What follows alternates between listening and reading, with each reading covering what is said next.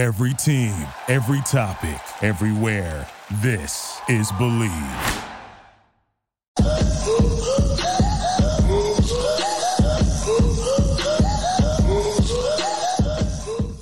Good evening, Razorback fans. Welcome to the one, the only Hog Talk podcast. We are live from the Sterling Soap and Roastery Studios. We are part of the Believe and Buzz Radio Network, where you can hear us on all podcast platforms, as well as Buzz to 106.7 in Central Arkansas. So please like, rate, and review the podcast. And all live shows are presented to you by Arkansas Brewing Company in Ozark, Arkansas. I'm Porter Hayes. Alongside me is Jacob Davis. And our broadcast is brought to you by Bet Online. You'll always find the latest odds, team matchup info, players news, game trends at Bet Online, the fastest and easiest way to bet on all your favorite leagues and events. So head on over to betonline.ag to – hold on. I lost my place on that, and we've been reading this thing for 6 years.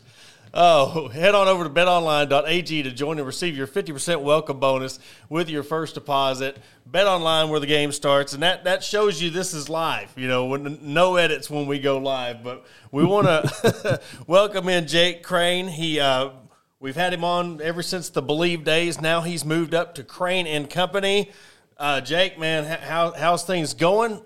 Recently got married, so congratulations on that. And tell us how the married life's going. Well, guys, number one, it's great to join you. Obviously, I have a ton of respect for what y'all do and Believe and everybody, Eric Weinberger and Braun and all them that have put together such quality, programs like you guys. Man, it's fantastic. I don't know another way to put it. It's been a great marriage, and that's before the marriage that actually involves me and another woman. Man, if you like sports the way it used to be, when you can tune into sports, and it was common sense when it came to when politics and sports touch, but just really old school sports in general. Check us out, Crain & Company on YouTube. It's Crain, not spelled like the bird, but we are super fly. But when it comes down to the marriage part, man, it's great. I've given a lot of people things in my life, some good, some bad, but it's amazing when you give somebody your last name. And look, as a special teams coach, it's the first time in my life. I'm glad I outkicked my coverage, and I definitely did that. We've been married for about 4 weeks now, so the over's already hit. Like we're playing with house money. But in all reality, she just cooked me a fantastic dinner. She's a great cook. Now she is from Tuscaloosa, okay? She is an Alabama fan. Whoa. So I know, and I'm from Auburn, and I'm an Auburn fan.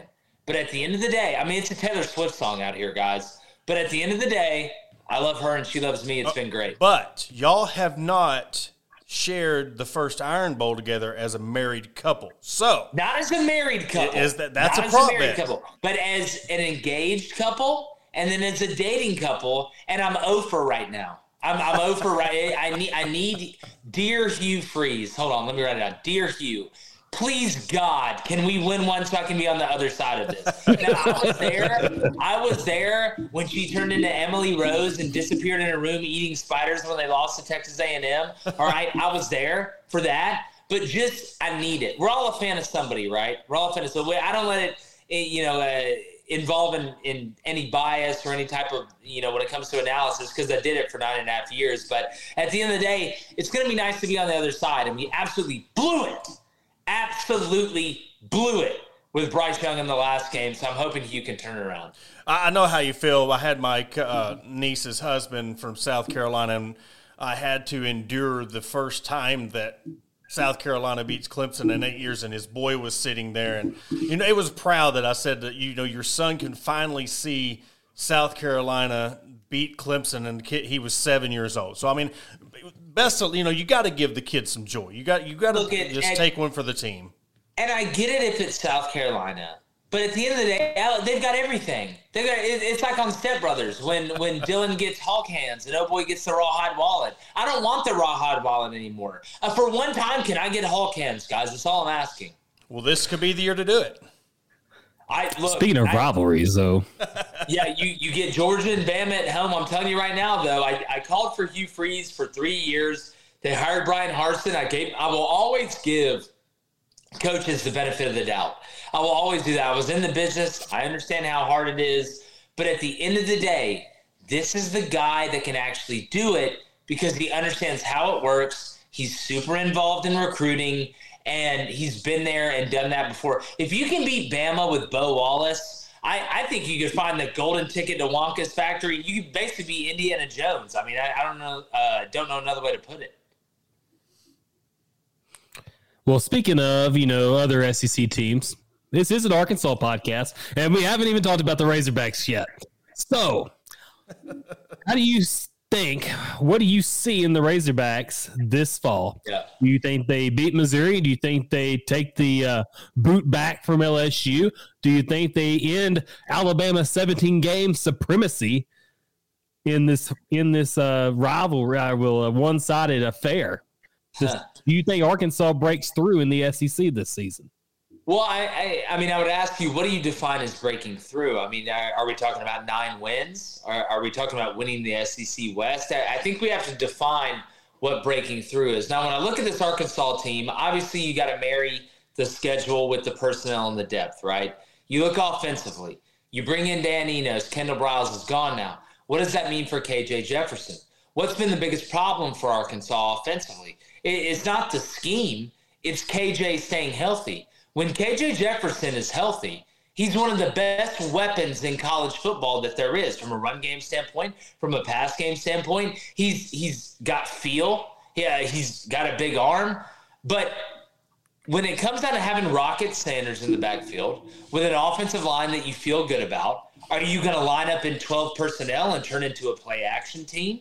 Are you going to line up in 11 personnel and continue to be an RPO team and run KJ Jefferson? Or are you going to try and marry the two? I think that's the biggest question. You look at what Dan did at Maryland, obviously with a quarterback that could run. I'm very interested to see kind of the marrying of what Sam Pittman wants to do, which, make no mistake, all offensive line coaches want to be run-first play-action team. That's what they want to do. That's who they are. That's in their DNA. But when you have a weapon X like KJ Jefferson, you got to find the balance between running him enough and running him too much. I think that's a big question, especially when you get to the red zone. Then you look defensively. You return a couple guys, all SEC guys, but you gave up so much in the pass game. And then third down. This year for Arkansas will come down to how they perform on third down. I know that's not some, Pythagorean's theorem or Isaac Newton, formula that I came up with, but you gave up 45% of the third down conversions last year. That's not going to win against anybody, especially when you're giving up 30 points a game. I'm shocked Arkansas could win the games that they've won. But when I look at this team and I look at the progression, you look at the road games, you look at the home games. I do think Arkansas this year, if they catch a couple breaks, which you have to have, I don't care who you play for, could be a very sneaky team. But as much as we talk about the offense, as much as we talk about Dan Enos coming over, I think more of it has to do with the defense. Because if you're going to give up 30 a game, you have no chance of winning 9 games in this league. So I think that's the biggest question. And one of the big deals there is Travis Williams coming over from UCF as defensive coordinator. Huge. Yeah. Huge. You know him. I mean, he's an Auburn guy. He's from South Carolina, I believe. I think he played there, or not play there. He's from there, but he played at Auburn. What do you think his impact is for Arkansas? Plus, having Marcus Woodson in there with him. Well, we know who as a young guy, if you're going to rank young DCs, Travis Williams is way up there. Again, he's an Auburn guy. I feel like I've watched him his whole career. He was part of a team in Auburn in 2004 that's one of the most legendary teams, and he was one of the leaders on it. Aggressiveness is the best way I would put it. At the end of the day, Travis is not going to let you dictate how he not only calls plays, but how he game plans. He is going to bring it to you to a point where you have to adjust. And that it's not being crazy. It's not saying blitzing on every down, but you hear people call it setting the tone, right? Or I'm going to make you adjust to the adjustment. Travis Williams is going to find out whether you have a quarterback that can sit in the pocket, whether if you want to line up and try and play bully ball, he's going to have run stunts, which he doesn't rely on them to the point where you can get hit big, because just like a blitz, you can get hit big on a run stunt. But Travis is aggressive, and players respond to that. Defensive guys. I coached defense for 9.5 years. I was a defensive coordinator for 3 of them. At the end of the day, defensive players want to be aggressive, but it's being able to have that controlled aggression. I think Travis has that. He's been through the worst. He's learned from mistakes. He's learned from triumphs as well. Now, does that mean he's going to be perfect? No. But Arkansas will not be afraid of anybody they play from a game plan standpoint. They won't be afraid to heat up anybody. What it's going to come down to is how good is Arkansas in man coverage, right? If you're going to blitz, if you're going to be aggressive, and you're going to rob Peter to pay Paul, at some point you got to be good in man-on-man coverage, whether that's man-free, cover one, whether that's playing zero and bringing the house. I mean, whether that's playing two-man on third down, whether that's bringing a fire zone out of a cover three zone.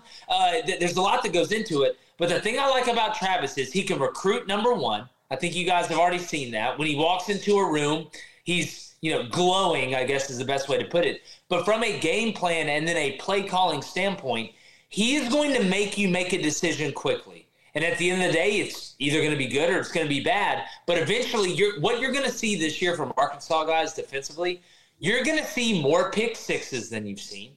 You're going to see more turnovers forced than you've seen. The question is, just like if you work for State Farm or Blue Cross Blue Shield, how good is that insurance in the back end? If I'm going to bring it, you guys got to handle it in the back end. And that's going to be the biggest question.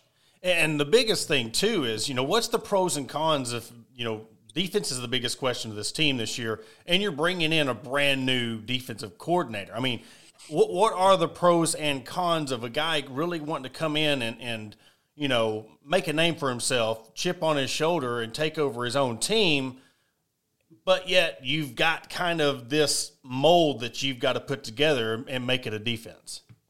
Well, look, whenever you have a new coach coming in, and obviously it's different coordinators to head coaches, I think the element of surprise is a big thing we don't talk about enough in college football. I mean, how many times, whether it's a coordinator, whether it's a head coach, we always harp on the bad times, right? Oh, Michigan brought in this guy as a coordinator. It didn't work out. They had to fire him. But we don't talk about the good times, right? Because it's expected.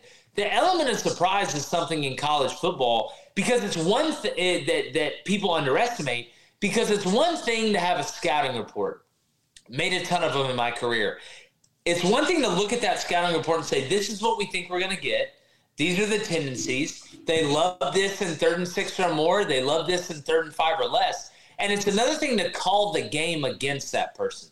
Some guys are better, just like players, right? Some players are better in practice than they are in the game and vice versa. Some coaches are better game planners than they are play callers during the game and vice versa. I think with Travis, what you're going to get is that aggressiveness early, right, is going to cause problems for other teams. It always comes down in coaching, just like in playing, right, in any sport. What's your adjustment to the adjustment? What do I mean by that? How many times have we seen new offensive coordinators come into a league, or new head coaches that are offensive-minded or defensive-minded, instill what they're doing and have a great first year? Like, I don't know, Mel Tucker, Gene Chizik. You want me to go down the list? And then all of a sudden, people adjust to them, and then they have to adjust. Major League Baseball is the best example there is. How many times, I know you guys follow baseball, how many times has a young rookie come up as a Major League pitcher and had a great first 2 or 3 starts? Fan base is thinking, man, this guy is a Hall of Famer. Like, we hit on this guy. Then all of a sudden, that book comes out on him about game 3 or game 4, and game 5 through 8, they get shelled. And then you find out, how do you adjust to the adjustment? That's what coaching is about. And I think Travis has enough experience to where once teams say, all right, listen, this guy's bringing the juice, we have to try and take advantage of it in some ways. I think he is smart enough now, or has the experience now is the better way to put it, to be able to adjust. So when it comes down to getting guys to play hard, Travis Williams is a great motivator. I could tell you that. But that gets you through. It's like effort for a player, right? Effort, I shouldn't tell you great effort. Great effort should get you through the door. Well, motivation as a coach at this level, I should expect that. Your players should be ready to go kick somebody's ass. But at the end of the day, you got to be schematically sound enough to say whoa at some point. And you see a lot of that, guys, at about game 4 through 7. That's when you're going to know with Travis Williams, I think, at Arkansas. Yeah, and one of the things that Arkansas struggled with was when Barry Odom's defense, the rush 3, drop 8, was figured out. Like he set the blueprint for how to stop Mississippi State in the air raid. And then he did that. He employed it against Ole Miss with Matt Corral, equaled six picks, and then a couple of pick sixes.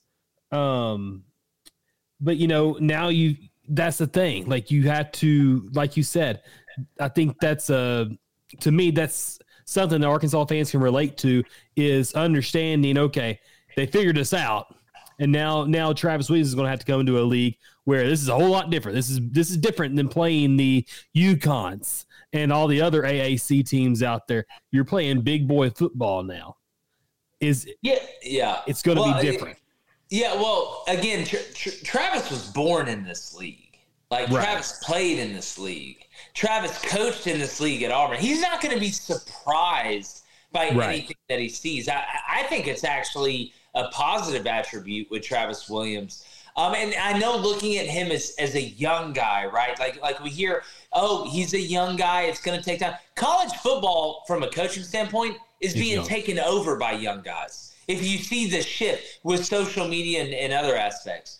But when it comes down to Barry Odom, I want to say this. I thought Barry Odom did a phenomenal job with the chips that he had on the table. Right? It's like kind of a general. At some point, when you're playing rush 3, drop 8, that's a retreat defense. That's what it is. I'm retreating to get back to a position where I'm going to make you earn every inch, right? And I'm not comparing football. I'm trying to compare football to war. But at some point, as a general, you have to say, listen, we have to retreat to get back to a defensive position where we have a chance to be able to eventually counterattack. So I understand what Barry did. And I thought he did more with less than a lot of people. But I don't think Arkansas is in that position anymore, especially when you look at the transfer portal, some of the guys they have on the edge, what they're returning. I know you lose Bumper Poole, which, outside of being the greatest name in college football, dude was a hell of a player. Like, I like Chris Paul Jr. and some of these other guys. I feel bad that his dad's about to get traded to the Wizards, but other than that, I'm happy for him. But I don't want this to be Barry Odom didn't know what he was doing. What Sam Pittman took over, and you guys know this, I'm preaching to the choir, your fans know this. What he took over was a disaster. He was basically the human form of a FEMA trailer after a hurricane just went through a low-lying place. So I thought Barry did the most he made the smart play, right? I really think he made the smart play. But now that you have these chips and these pieces, you can rebuild not only schematically what Arkansas is doing defensively, but from a mindset standpoint. Guys, we're not fighting uphill anymore. We're even. We have cats that can run with their cats. Now we're going to let you go. We built this thing up. It's like the roller coaster going up, right? Click, click, click, click, click. Then you get to that top of the hill, and then we're going down, baby, in a good way, not in a bad way. We're going to have some fun now. So I think there's some pieces in place where Travis can move them around. What I don't want to get locked in is this young coach argument. Oh, he doesn't know what he's in for. Look, if he was a guy that was from somewhere else, right, and he had been somewhere else as a young guy, that's one thing. Travis Williams was baptized in the waters of the SEC. He knows what he's getting into.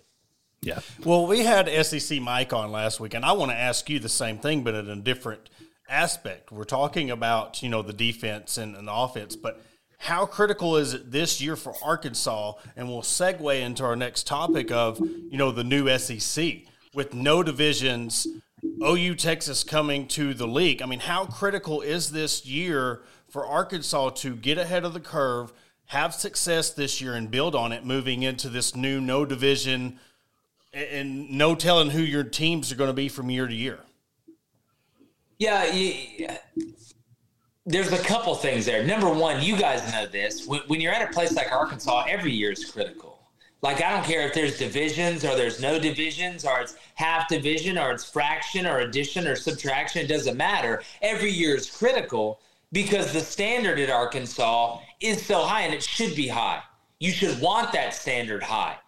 And when you look at Texas and Oklahoma coming in, see, the trick is not, and you hear Nick Saban talk about this, you hear the Grammys talk about this, a faceless opponent, right? It's not about Texas. It's not about Arkansas. It's not about Georgia. It's not about Alabama. It's not about Auburn. It's about Ole Miss. It's about Arkansas. How can Arkansas continue to get better? Because, listen, you're in a league where I don't care if you know the schedule or not. It's not easy. There is no easy schedule in the SEC. But you have to put it to a way, and especially to the players. Like, we can talk about this, and it's great, and it's fun, but it's about the players. I don't care if we're playing Texas or we're playing Arkansas Pine Bluff. It has nothing to do with them outside of the schematics we'll put into adjusting the game. It's about us fundamentally. Football is a game of blocking and tackling. But when you get to the point, and this is where every program and every culture wants to get, when you get to the point that the opponent does not matter, there's more pressure on yourself to perform. How am I going to block on this play? How am I going to cover on this play? How am I going to run on this play? That's what you want to get to. That's when you turn into a machine. That's the whole goal of all this is to turn it into a machine. Because guess what? You make it through the SEC schedule, congrats, you're in the college football playoff. Here's Ohio State, here's Michigan, here's USC, here's somebody else. So if you turn it into, oh, guys, well, Texas and Oklahoma's in here now, we better start playing good, or we better play good this game, and this game doesn't matter, you're already lost. You're screwed. You're done. It is about Arkansas. It's not about any of these other teams. And if week by week by week you continue to get better and you're able to hone your team in on understanding that it's about us and the fundamentals translate to the field, we'll give you the scheme. We'll tell you what we want to run on offense and defense and special teams that's going to put you in a position to win the game. But if you don't do the fundamentals, none of that matters. Sam Pittman understands that. That's one of the reasons why I respect Sam Pittman so much, is because he does understand that. That's the point where Arkansas needs to get to. That's where Coach Pitt's trying to take them. So, look, I get it. It's fun for us to talk about the rivalries and Oklahoma, Arkansas, Texas. Remember that game from a couple years ago? That's great. But it's not about them. It's not about Bama. It's not about Georgia. It's about the guys in Fayetteville, and will always be that way. Yeah, and you think about it though, like the storied rivalries coming in. You see the realignment of some of the old Southwest Conference rivalries, the meaning of it. What do you think Texas is thinking, having to go back to Fayetteville 3 years removed from an absolute tail whipping? What do you think's going on in some of those guys' minds? Yeah, well, look. In Steve Sark's minds. Yeah, well, Sark knows. Sark's been in it. He's going to be telling everybody in that program, like, listen, like, I know we're Texas. That's great. Fantastic. Awesome. But we are going into the Lion's Den, right? We were the big dog in the Big 12. We are going into – and they want to smoke. And I'll give them credit. I'll give Texas credit. Y'all wanted the smoke. When asked to come in and fight in the arena, y'all said yes. Oklahoma said yes. I will never denigrate a program for wanting to go play in the best league. I'm not going to sit here and do that because it's hypocritical. But, and it's not their fault, Texas is very arrogant, right? They're the state school, one of the biggest states in the union. They have tons of money. They've had success in the past. What I'll say is they're going to be confident coming in. They're going to be overconfident. And if you're smart, you're going to use that against them. And I think Arkansas used it against them a couple of years ago. But, again, if you're Steve Sarkisian and those players are going to be hyped up to play in this league, right? Especially early. But the trick about the SEC is not the one-off or the two-off. It's not, we just got to beat Georgia and beat Alabama. The beauty of the SEC is within the grind of the schedule. There are no days off. There are no weeks off. You think going to Ole Miss is easy? Especially if you're Texas? You think going to Mississippi State's easy? You think going to Kentucky's easy? That's the beauty of it. It's not who's at the top. That's why I started a monologue on the show the other day at the Open about people who say the SEC top heavy, for lack of a better word, are just stupid. The numbers don't add up. And if you've ever been in the league, and Sark's going to tell them the same thing that I'm telling y'all right now. It is literally a week-by-week fist fight. You cannot put one ahead of the other. You cannot look behind. You're either moving forward or you're moving off. And the fan base is one thing. My question for Texas is, how locked in is that locker room to think, hey, well, we're big bad Texas. We're just going to walk in here. You couldn't win the Big 12. And I got news for you. This ain't the Big 12, and it never will be. So you got to fight for your life every week. Sark knows that. Let's see if the players respond. And the biggest thing is, coming into this new SEC, a lot of other conferences was like, well, I think they should go to a 9-game SEC conference. And I was even a component of it, thinking it would, until I seen some of these schedules. And when you look at some of these schedules that a lot of these teams have to play, even in an 8-game, it is an absolute gauntlet. I mean, there's no more, divisions. So you can be playing, OU, Texas A&M, and LSU, Georgia, back to back to back to back. And I'm telling you right now, if anybody after seeing these schedules is still making fun of the SEC for not going to a 9-game conference, come join the SEC and try to play 8 games with all these teams and mix and matching. Yeah, well, number one, if anybody outside of the SEC with the numbers the SEC's put up from championships, NFL draft, just in general, is making fun of the SEC, that's like Sherman Klump calling Margot Robbie fat. I don't take you seriously as a human being. To be honest with you, I don't think you should have a driver's license, but that's a story for another day. My thing is this. I want the 9-game conference. I want that. I think it comes down to a mindset thing, right? You heard some schools saying, well, we have 2024 non-conference obligations that we have to live up to, and I get that. I totally get that. Getting rid of divisions is the greatest thing that happened in the SEC since I can remember.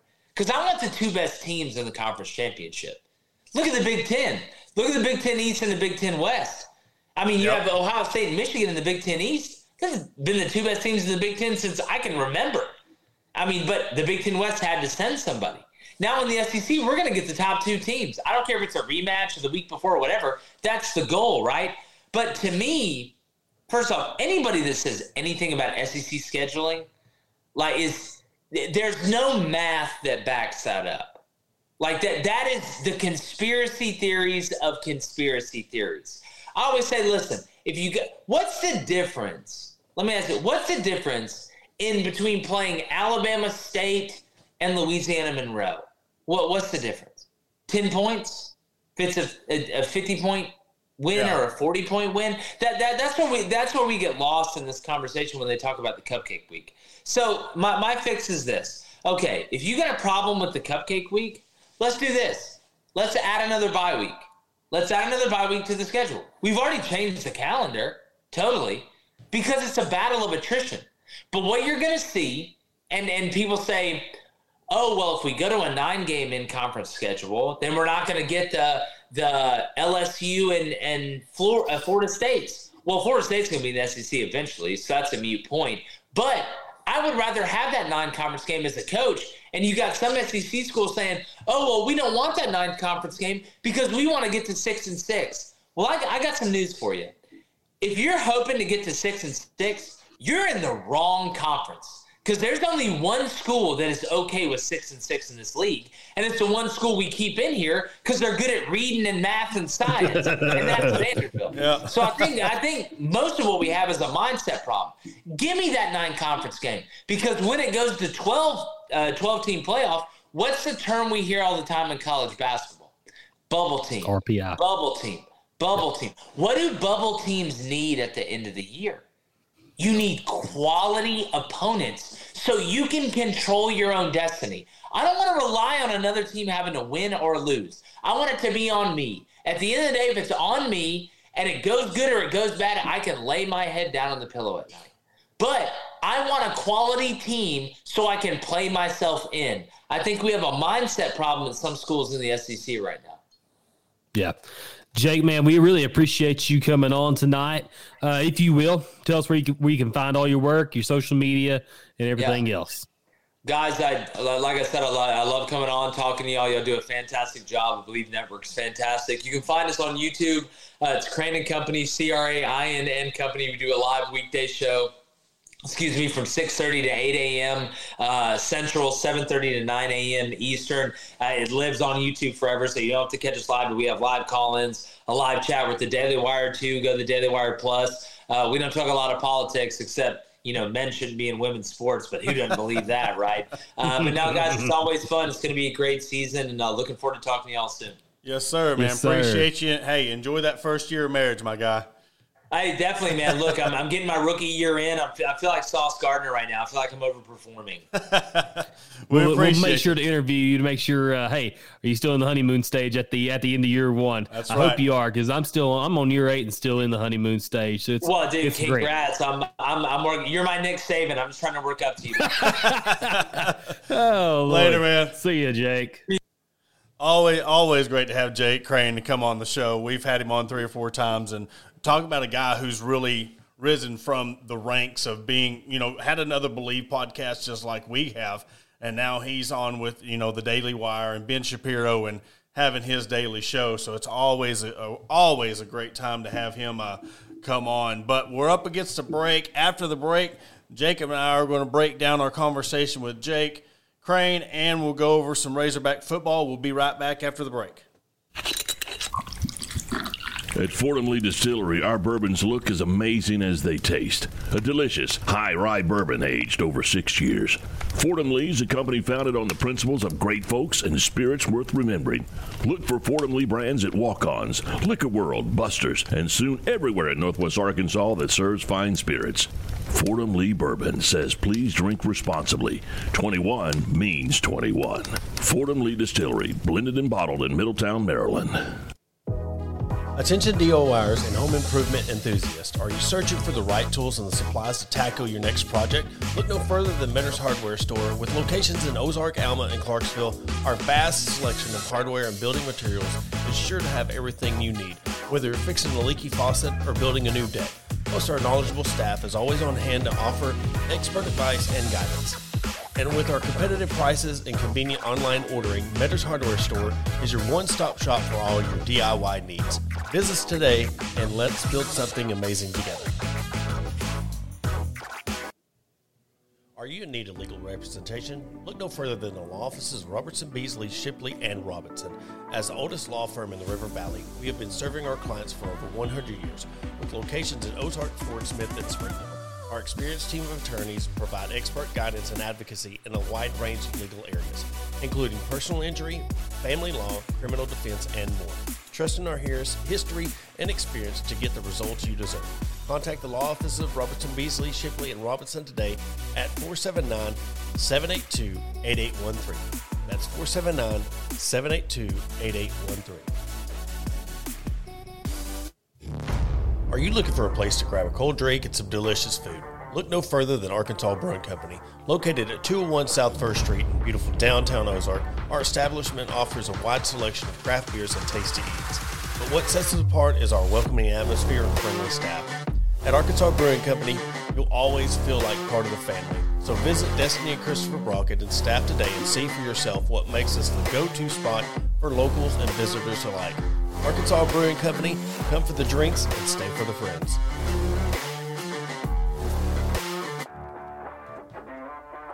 McCoy Tiger Drug Store of Sheridan, Arkansas has been the top pharmacy in all of South Central Arkansas since 1895. They were also the 2020 Good Neighbor Pharmacy of the Year. They not only fix you up with your prescription with timely and friendly service, but also an elite gift shop. All your OTC needs, baby and wedding registries, tuxedo rentals, and much more. They're located at 821 North Rock Street in Sheridan. Give them a call today at 870-942-5121. Shelby Taylor Trucking serves all your timberland needs in South Central Arkansas. With over 50 years in the industry, Shelby Taylor Trucking has established themselves as trustworthy leaders in the industry. From planting to harvesting to hauling your timber, Shelby Taylor Trucking is ready to serve you. Follow them on all social media platforms at Shelby Taylor Trucking. Learn more by visiting their website at staylortrucking.com. That's staylortrucking.com. Searching for premium brewery products that will take your daily routine to the next level? Look no further than Sterling Soap Company. Our handmade soaps, aftershaves, and balms are made with only the finest ingredients that give you the ultimate grooming experience. With a variety of scents to choose from, there's something for everyone. Plus, our products are crafted in small batches to ensure the highest level of quality. So why wait? Visit www.sterlingsoap.com or visit our retail store at 16 West Walnut Street in Paris, Arkansas. Shop our collection and discover the difference for yourself. Upgrade your grooming routine with Sterling Soap Company. And welcome back to the Hog Talk podcast. And great conversation, as always, with Jake. And, getting him back in the groove of, he does his national show and really, like he said before we started recording, getting him in his bag, talking SEC and the new look SEC. It's going to be interesting looking at some of these schedules and everything that come out. I mean, what first caught your eye when you really started seeing these schedules and these teams and, gosh, what did they do to Vanderbilt? I mean, you talk about horrible. I mean, Vandy. Poor if Vandy was gonna get it. You shouldn't have gave it to Vandy like that. But I really as always, I'm gonna first look at Arkansas' schedule. You look at it. There's 4 winnable home games and 4 winnable road games, and you've got Tennessee, Auburn, LSU, and Texas all at home. 4 teams that are all up and coming. I say Texas too, because I think Texas is going to be able to come in and compete right away in the SEC. I just think they're built that way. I think they're going to be able to come from the Big 12 to the SEC, kind of like A&M did. A&M was legit as when they came into the conference with Johnny Manziel. And then you look at the road games. I think you've got Ole Miss, Mississippi State, Texas A&M on the road, and one other school. And I look at that schedule, I'm thinking, you don't have to play Florida, you don't have to play Georgia, and you don't have to play Alabama for the first time since 1992. None of those teams are on the schedule. And I honestly, I text my father-in-law, and I tease that dude to death. I tell him, man, we might go 12-0 with this schedule. And he's like, Jacob, will you quit? Stop. Yeah. But, I really think Arkansas lucked out. I think that is a manageable schedule of any, maybe the most manageable conference schedule they've had, maybe since the 2006, early 2000s, before Nick Saban came to Alabama. Like, I really think this schedule sets up Arkansas to maybe even compete for a college football playoff spot in the middle of November. I'm not saying they'll make it. I'm not saying they'll be able to get into the playoff. I'm not saying that. But what I'm saying is, this is the best 12-game schedule, best case scenario you can get, because you're getting 2 rivals, huge rivals at home. I think Tennessee could be a huge rival moving forward if you end up keeping them. And then obviously you get to keep Mississippi State and Ole Miss on the schedule. I really do like it. I think Arkansas has a chance to do something very special. As far as Oklahoma goes, Oklahoma they got beat like the red-headed stepchild. Mm-hmm. If Oklahoma wants to take Arkansas's place as a hated new addition in expansion, so be it. I will completely let them have it, because it's been 32. This is the 33rd season Arkansas had in the SEC coming in this year. So I'm kind of glad that Arkansas is maybe becoming the favored child under Greg Sankey. Yeah, he's finally showed Arkansas some grace, and something I pointed out was the most intriguing part of it. You're going to be breaking in a new quarterback next year. Whether whoever gets snaps this year or not, whether it's Griswold, you're going to be breaking them in, and you give them a manageable schedule that can boost to make an average quarterback be a great quarterback. You're not going in there, throwing them in there like Tyler Wilson and throwing them to the wolves, and coming into the game. You're bringing them in, and, Texas got a favorable schedule. Out of the 2 between Texas and Oklahoma, I think we found out who had the most money, because I'm telling you, they did show them some favors on their schedule. Gave them Vandy. Yeah. But I do like the fact that they're like, hey, look, you're going to have to either play OU or Texas every year. That's fine. I'm really excited for, when Arkansas and Oklahoma plays, because I'm telling you, is being border states, they don't play. And so it's going to be, I think, no matter what the team dynamic is, it's going to be nice to see what if that becomes a rivalry game. Because now Oklahoma State's already refused to play OU. What if Arkansas takes – I'm not going to say it's going to be anything like the Arkansas-Texas game, but it still could bring up one of them things like what we call a mini rivalry, kind of like what the Missouri-Arkansas game is. Yeah. You have another border state that you're playing, and most importantly, they have a new coach. We don't know what Venables is going to do at OU. So they're both going to be kind of limping into the SEC a little bit, and what better way to take advantage of that is – to come in there and show them, hey, look, we had to grind it in the SEC for 30 years, and we're still looked upon as this middle-of-the-pack team in the conference. We're going to be the one that does the beating now. Yeah, and you think about, like Arkansas's got to play Oklahoma State in 2024 too. Like that's their big Power 5 team that they had to play. They had to travel to Oklahoma State. So, you get a favorable SEC schedule. You get a team that's been like at the top of the Big 12 for the better half of the last 20 years. Like Coach Gundy's just had them competitive, and they have. If Arkansas never existed, I'd be a huge fan of Oklahoma State. I love the Cowboys. I grew up in Spiro, Oklahoma. A lot of people don't really know that about me. And one of my buddies hated OU, and I hated OU too because he hated OU.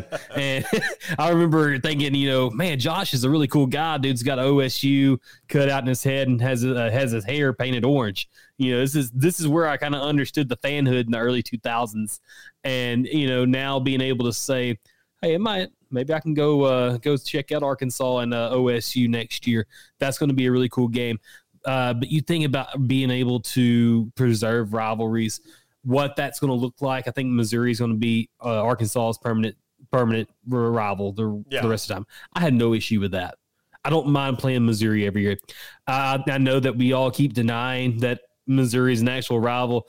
I think we can kind of put that to rest because you gotta start beating them. And I think we regurgitate that almost in every episode where we have to say, Missouri's not a rival, but they kind of are.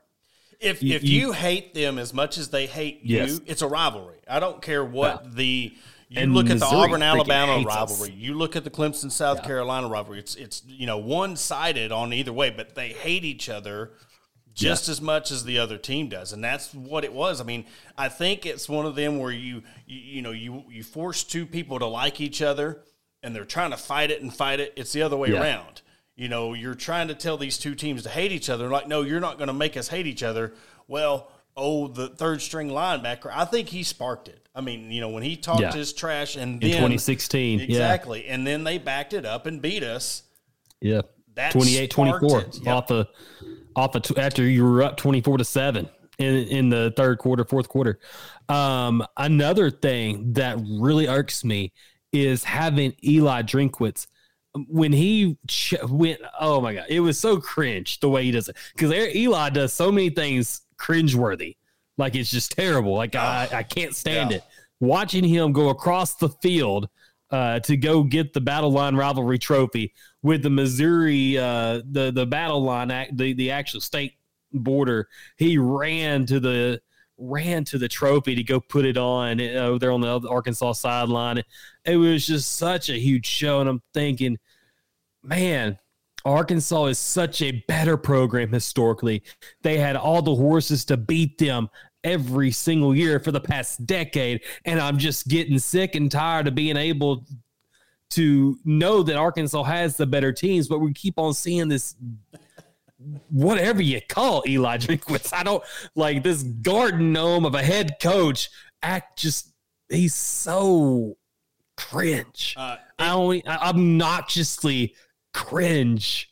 And I just want to see Arkansas just put some respect on our name and just go out there and just throttle them again. And then there's no better time than right now because you had the game at home this year. Like if you want to spark this rivalry, Sam Pittman, KJ Jefferson, Rocket Sanders, all you Arkansas guys, kids growing up, you just run over there to that freaking trophy, put the darn border line in that thing that represents the Arkansas side of things, bring it back. over to the Arkansas sideline and never let them have it back. I'm tired of losing to Missouri. Like, Arkansas needs to go on like this little tirade of 7 straight wins, and that's just what it's going to take. Things be back to normal. That's what it's going to take. Arkansas is going to have to reel off 2 or 3 in a row to make it to where, all right, now we can kind of, because it's exactly what you said. We know Arkansas is the better team, but we can't say nothing because Missouri ends up. But I was thinking about something as you were saying, running across the field and grabbing the trophy. Now we know how LSU thinks about us. Yes. LSU's been that program, and when Arkansas won that, they ran across the field and grabbed that boot, and it was like, I wonder if that's how LSU sees Arkansas, the way Arkansas sees Missouri. You know, LSU's this prestigious program, and Arkansas always finds a way. And then when we were talking with Blake Ruffino, you know, and he kind of got a little defensive about it, but I was like, look, I would much rather play LSU the first game than Texas A&M because you play LSU better than you do against Texas A&M. You don't have that big hump, and how the game ended last year with the doink field goal. Arkansas has just always fared better. They've beat them as a number 1 ranked team in the country. I mean, they've beat them at their best.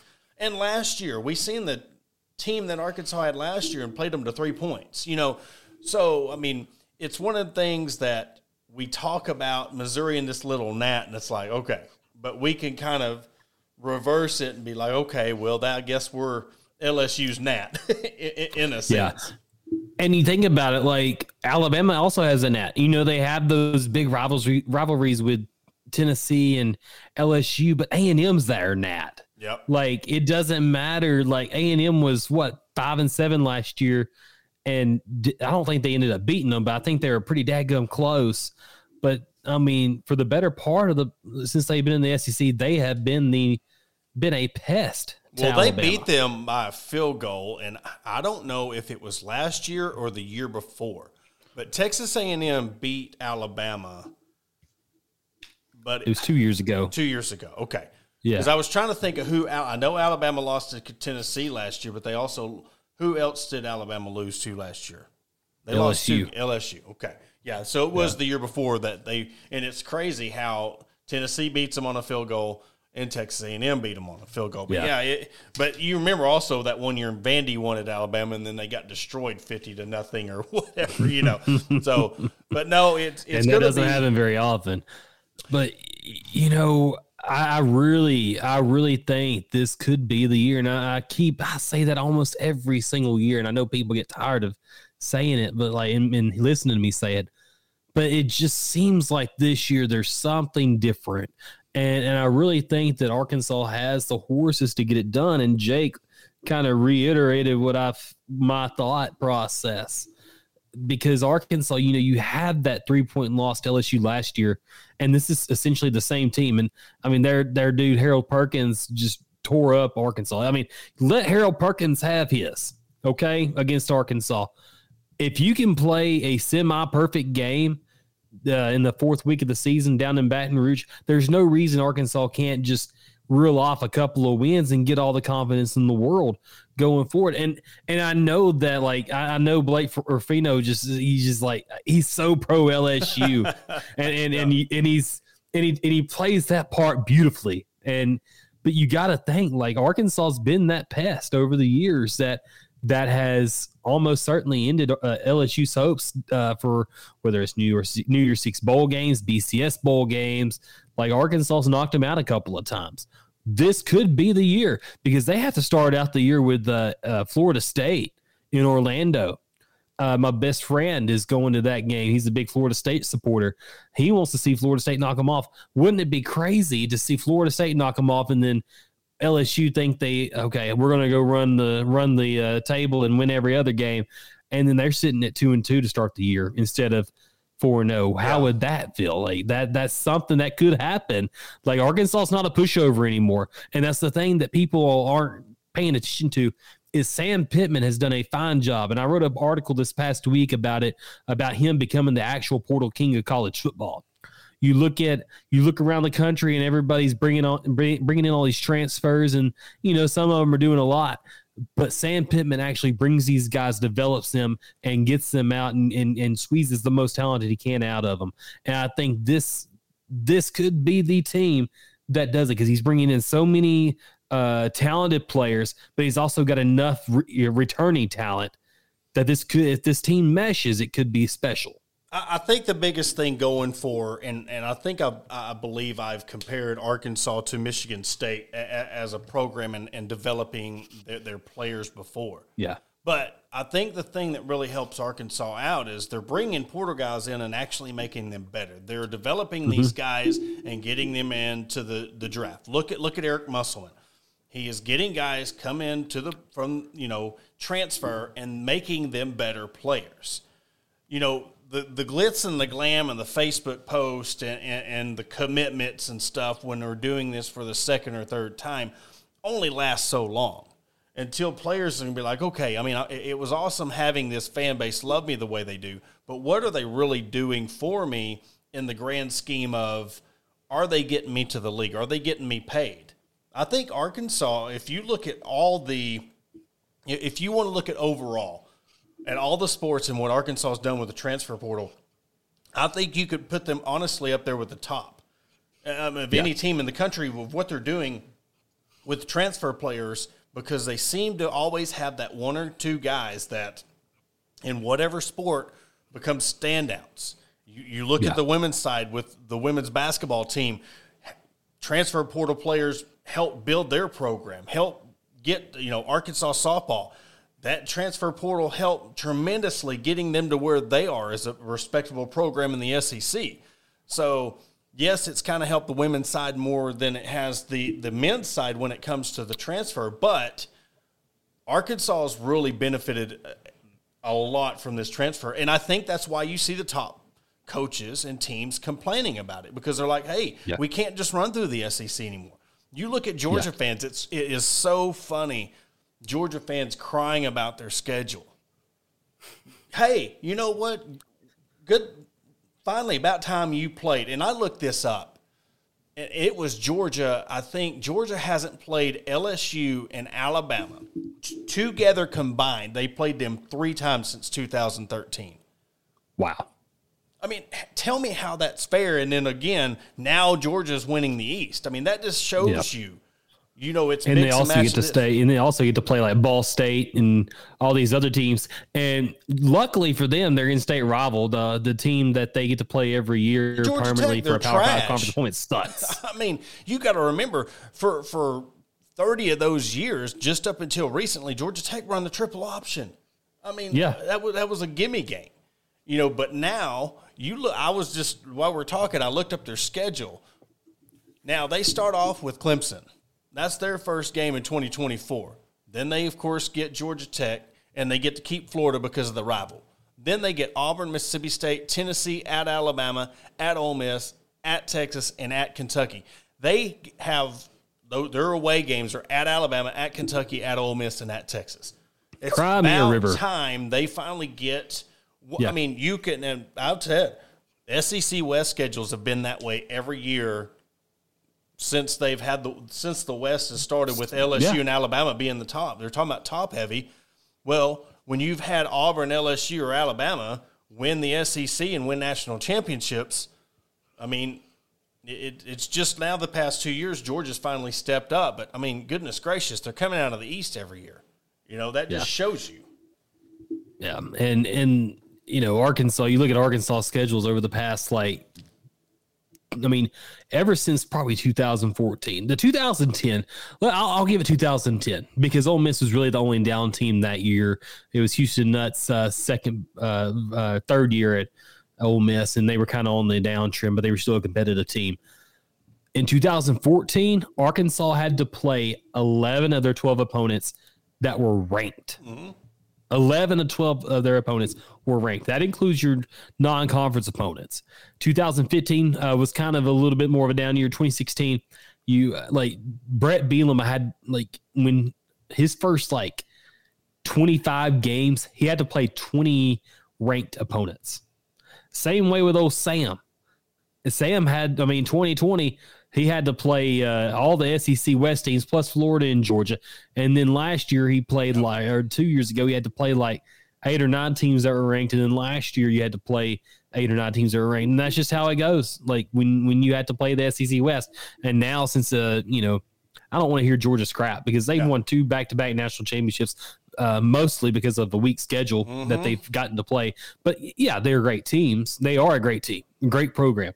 But they have no reason whatsoever to complain about a hard schedule when they played arguably the easiest schedule of any SEC team in the past 5 years. Yeah, and when Clemson was having their heyday, and everybody's like, well, they're playing the ACC. You can play, you can't help what your conference is.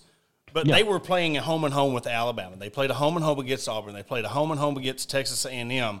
And then they still had their rival South Carolina to play. So they were at least going out and playing the SEC teams and was faring. And they played Georgia, which they went 0-2 against Georgia. I think they went 0-2 against Alabama, but until they, of course, won in the national championship. But, they played Georgia, Alabama, Auburn.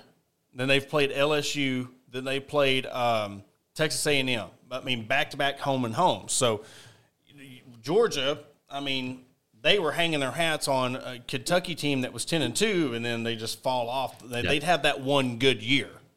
Yeah, you think about like the Boise State and TCU when they were making their runs as WAC teams. Like they were purposely playing two Power 5 teams every year to bolster their resume for when BCS the BCS games came. Like there was a reason for that. Like I get tired of hearing the belly aching on schedules. I know that I say a lot about Arkansas and the belly aching, but when you've been playing an easy schedule for the better half of a decade, just shut up. Well, listen, when you have all the media, your Josh Pate, Jake Crain, all the big guys are saying Greg Sankey finally didn't come off the top rope and give an elbow to Sam Pittman and his schedule. I mean, when those guys are really noticing how hard Arkansas schedules were, and they're like, hey, he finally give them a break. That just shows you how tough Arkansas schedule. And I know they come out with the toughest schedules every year, but when you looked at Arkansas and the gauntlet they had to go through every year, and they weren't a top-tier SEC program. They're having to do this as the middle-of-the-pack SEC West team, playing the hardest East teams, and then on top of that, let's go through the SEC West. That's when I knew Sam Pittman was for real in 2020 when he didn't complain. He said, I'm just going to take it and let's go. Like, you remember when Mississippi State went down there, the Baton Rouge in 2020 and just throttled LSU? Yep. And the very next week, Arkansas just goes down there and shuts down the air raid. Yep. After they had 630 yards worth of passing. And then that's when I knew Sam Pittman was for real and he wasn't going to let Arkansas lay down.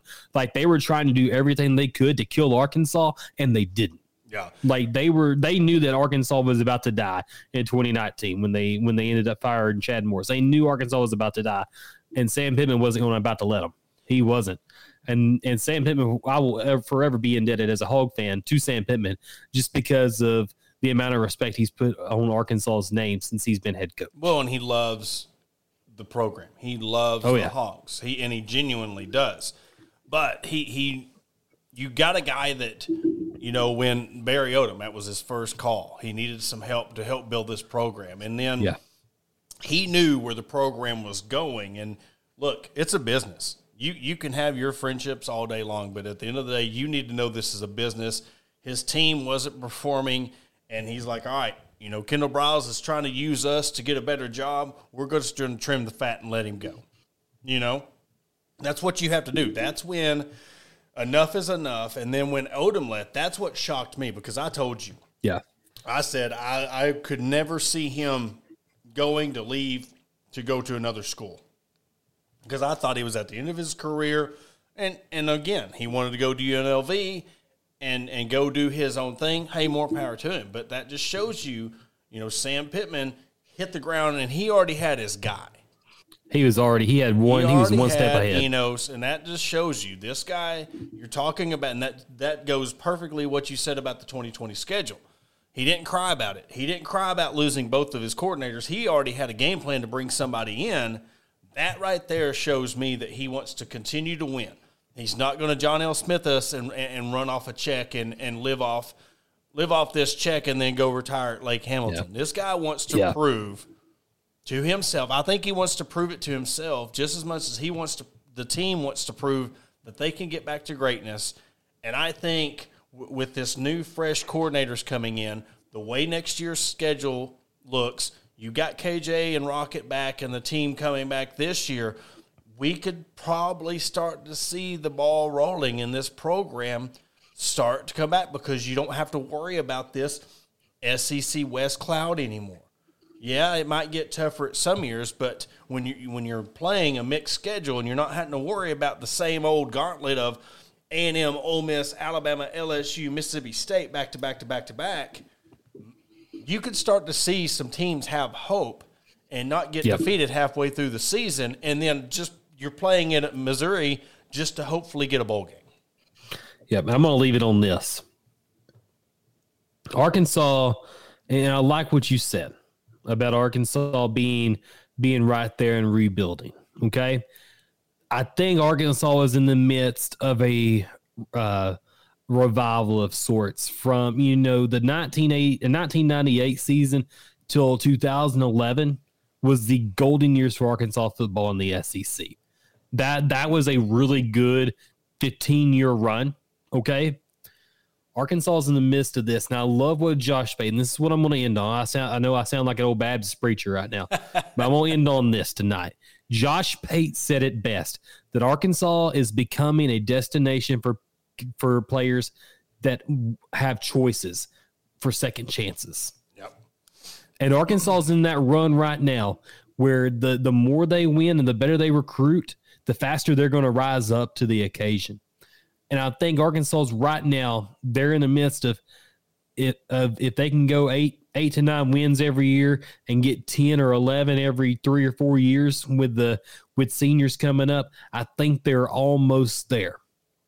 It's going to take some time. Just like when from Danny Ford to Houston Nutt, you kind of leaped real quick because you won 9 games in your first year, and then you kind of went down in your second year, and it was kind of like, oh, man, that stinks. And then 2000 through 2004, you just knew you were right there, and then you got D-Mac. And then you ended up getting the Ryan Mallets out of from the transfers, and you got the Jarius Rice, the Greg Childs, Joe Adams. You had the program right there. And Bobby Petrino had that program at a spot that he took it from Houston Nutt and put it at a spot where you're almost there. Like Arkansas was tasting greatness. Mm-hmm. They were almost there. You saw like Houston Nutt revived the program and is bringing it close. Arkansas is in the midst of a revival right now with Sam Pittman assembling something greater, assembling a great foundation and winning enough games to say, okay, there is hope. All this going to take, maybe it is like Mike Anderson in basketball to go into Eric Musselman. Coaches are seeing that Arkansas is just right there. Arkansas is just right there. That if they get the right guy, maybe Sam Pittman is the right guy. Maybe he is the guy that just gets them right there, and then somebody else reaps the benefits, reaps the fruit of what Sam Pittman's grown. But I think that is Sam Pittman. But I have a feeling that's Sam Pittman. I don't think, just the football gods speaking, I don't think that somebody else is going to come in and reap those benefits, because you look at coaches that put in the work.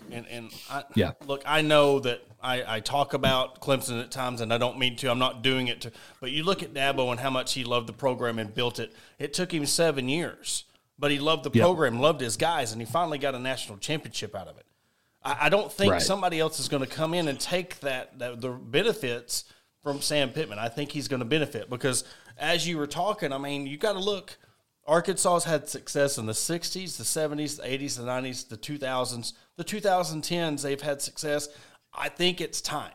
I think with this, like you said, revival, something's brewing. And I'm not saying that this year or next year they're going to win a national championship. But I can just feel that the tide shifting, and it's that point of the 2020s that Arkansas has that success, and they become a successful program 2-3 years, and they might go on a 2-3 year run. And then we have to go to the 2030s or whatever. But I feel something happening to where they're going to have success, and they're going to become one of the successful programs, and the respectable teams in the SEC And it's only due time. It's happened every decade since the 60s, and I think something's changing. The guards are changing, but I think something very special is going to be happening within the next couple of years for Arkansas. Absolutely. And Arkansas is not going to stay down for long. They never have. So I think that's all I've got tonight, buddy. But if you want to log us off out of here, we'll sign off with that. We had our little our sermon and the call-in, and it's time to go eat lunch. If anybody wants to come to the altar, you just let us know right now, especially all you Hog fans that have been doubting Sam Pittman. Yep. You ain't gonna be down for long. Because at a Baptist church, they go to lunch right at 12. They don't stay at 12:05. It starts getting too late. But no, as for Porter Hayes, Jacob Davis, we're going to be back next week for another edition of the Hog Talk podcast. As always, thank you for listening. Tune in, Spotify, Apple, iTunes, our YouTube channel. Everywhere you can see us, we're there. And thank you for being a fan, listener, follower, and we'll catch you next week. Go Hogs. Thank you for listening to Believe. You can show support to your host by subscribing to the show and giving us a 5-star rating on your preferred platform. Check us out at Believe.com and search for BLEAV on YouTube.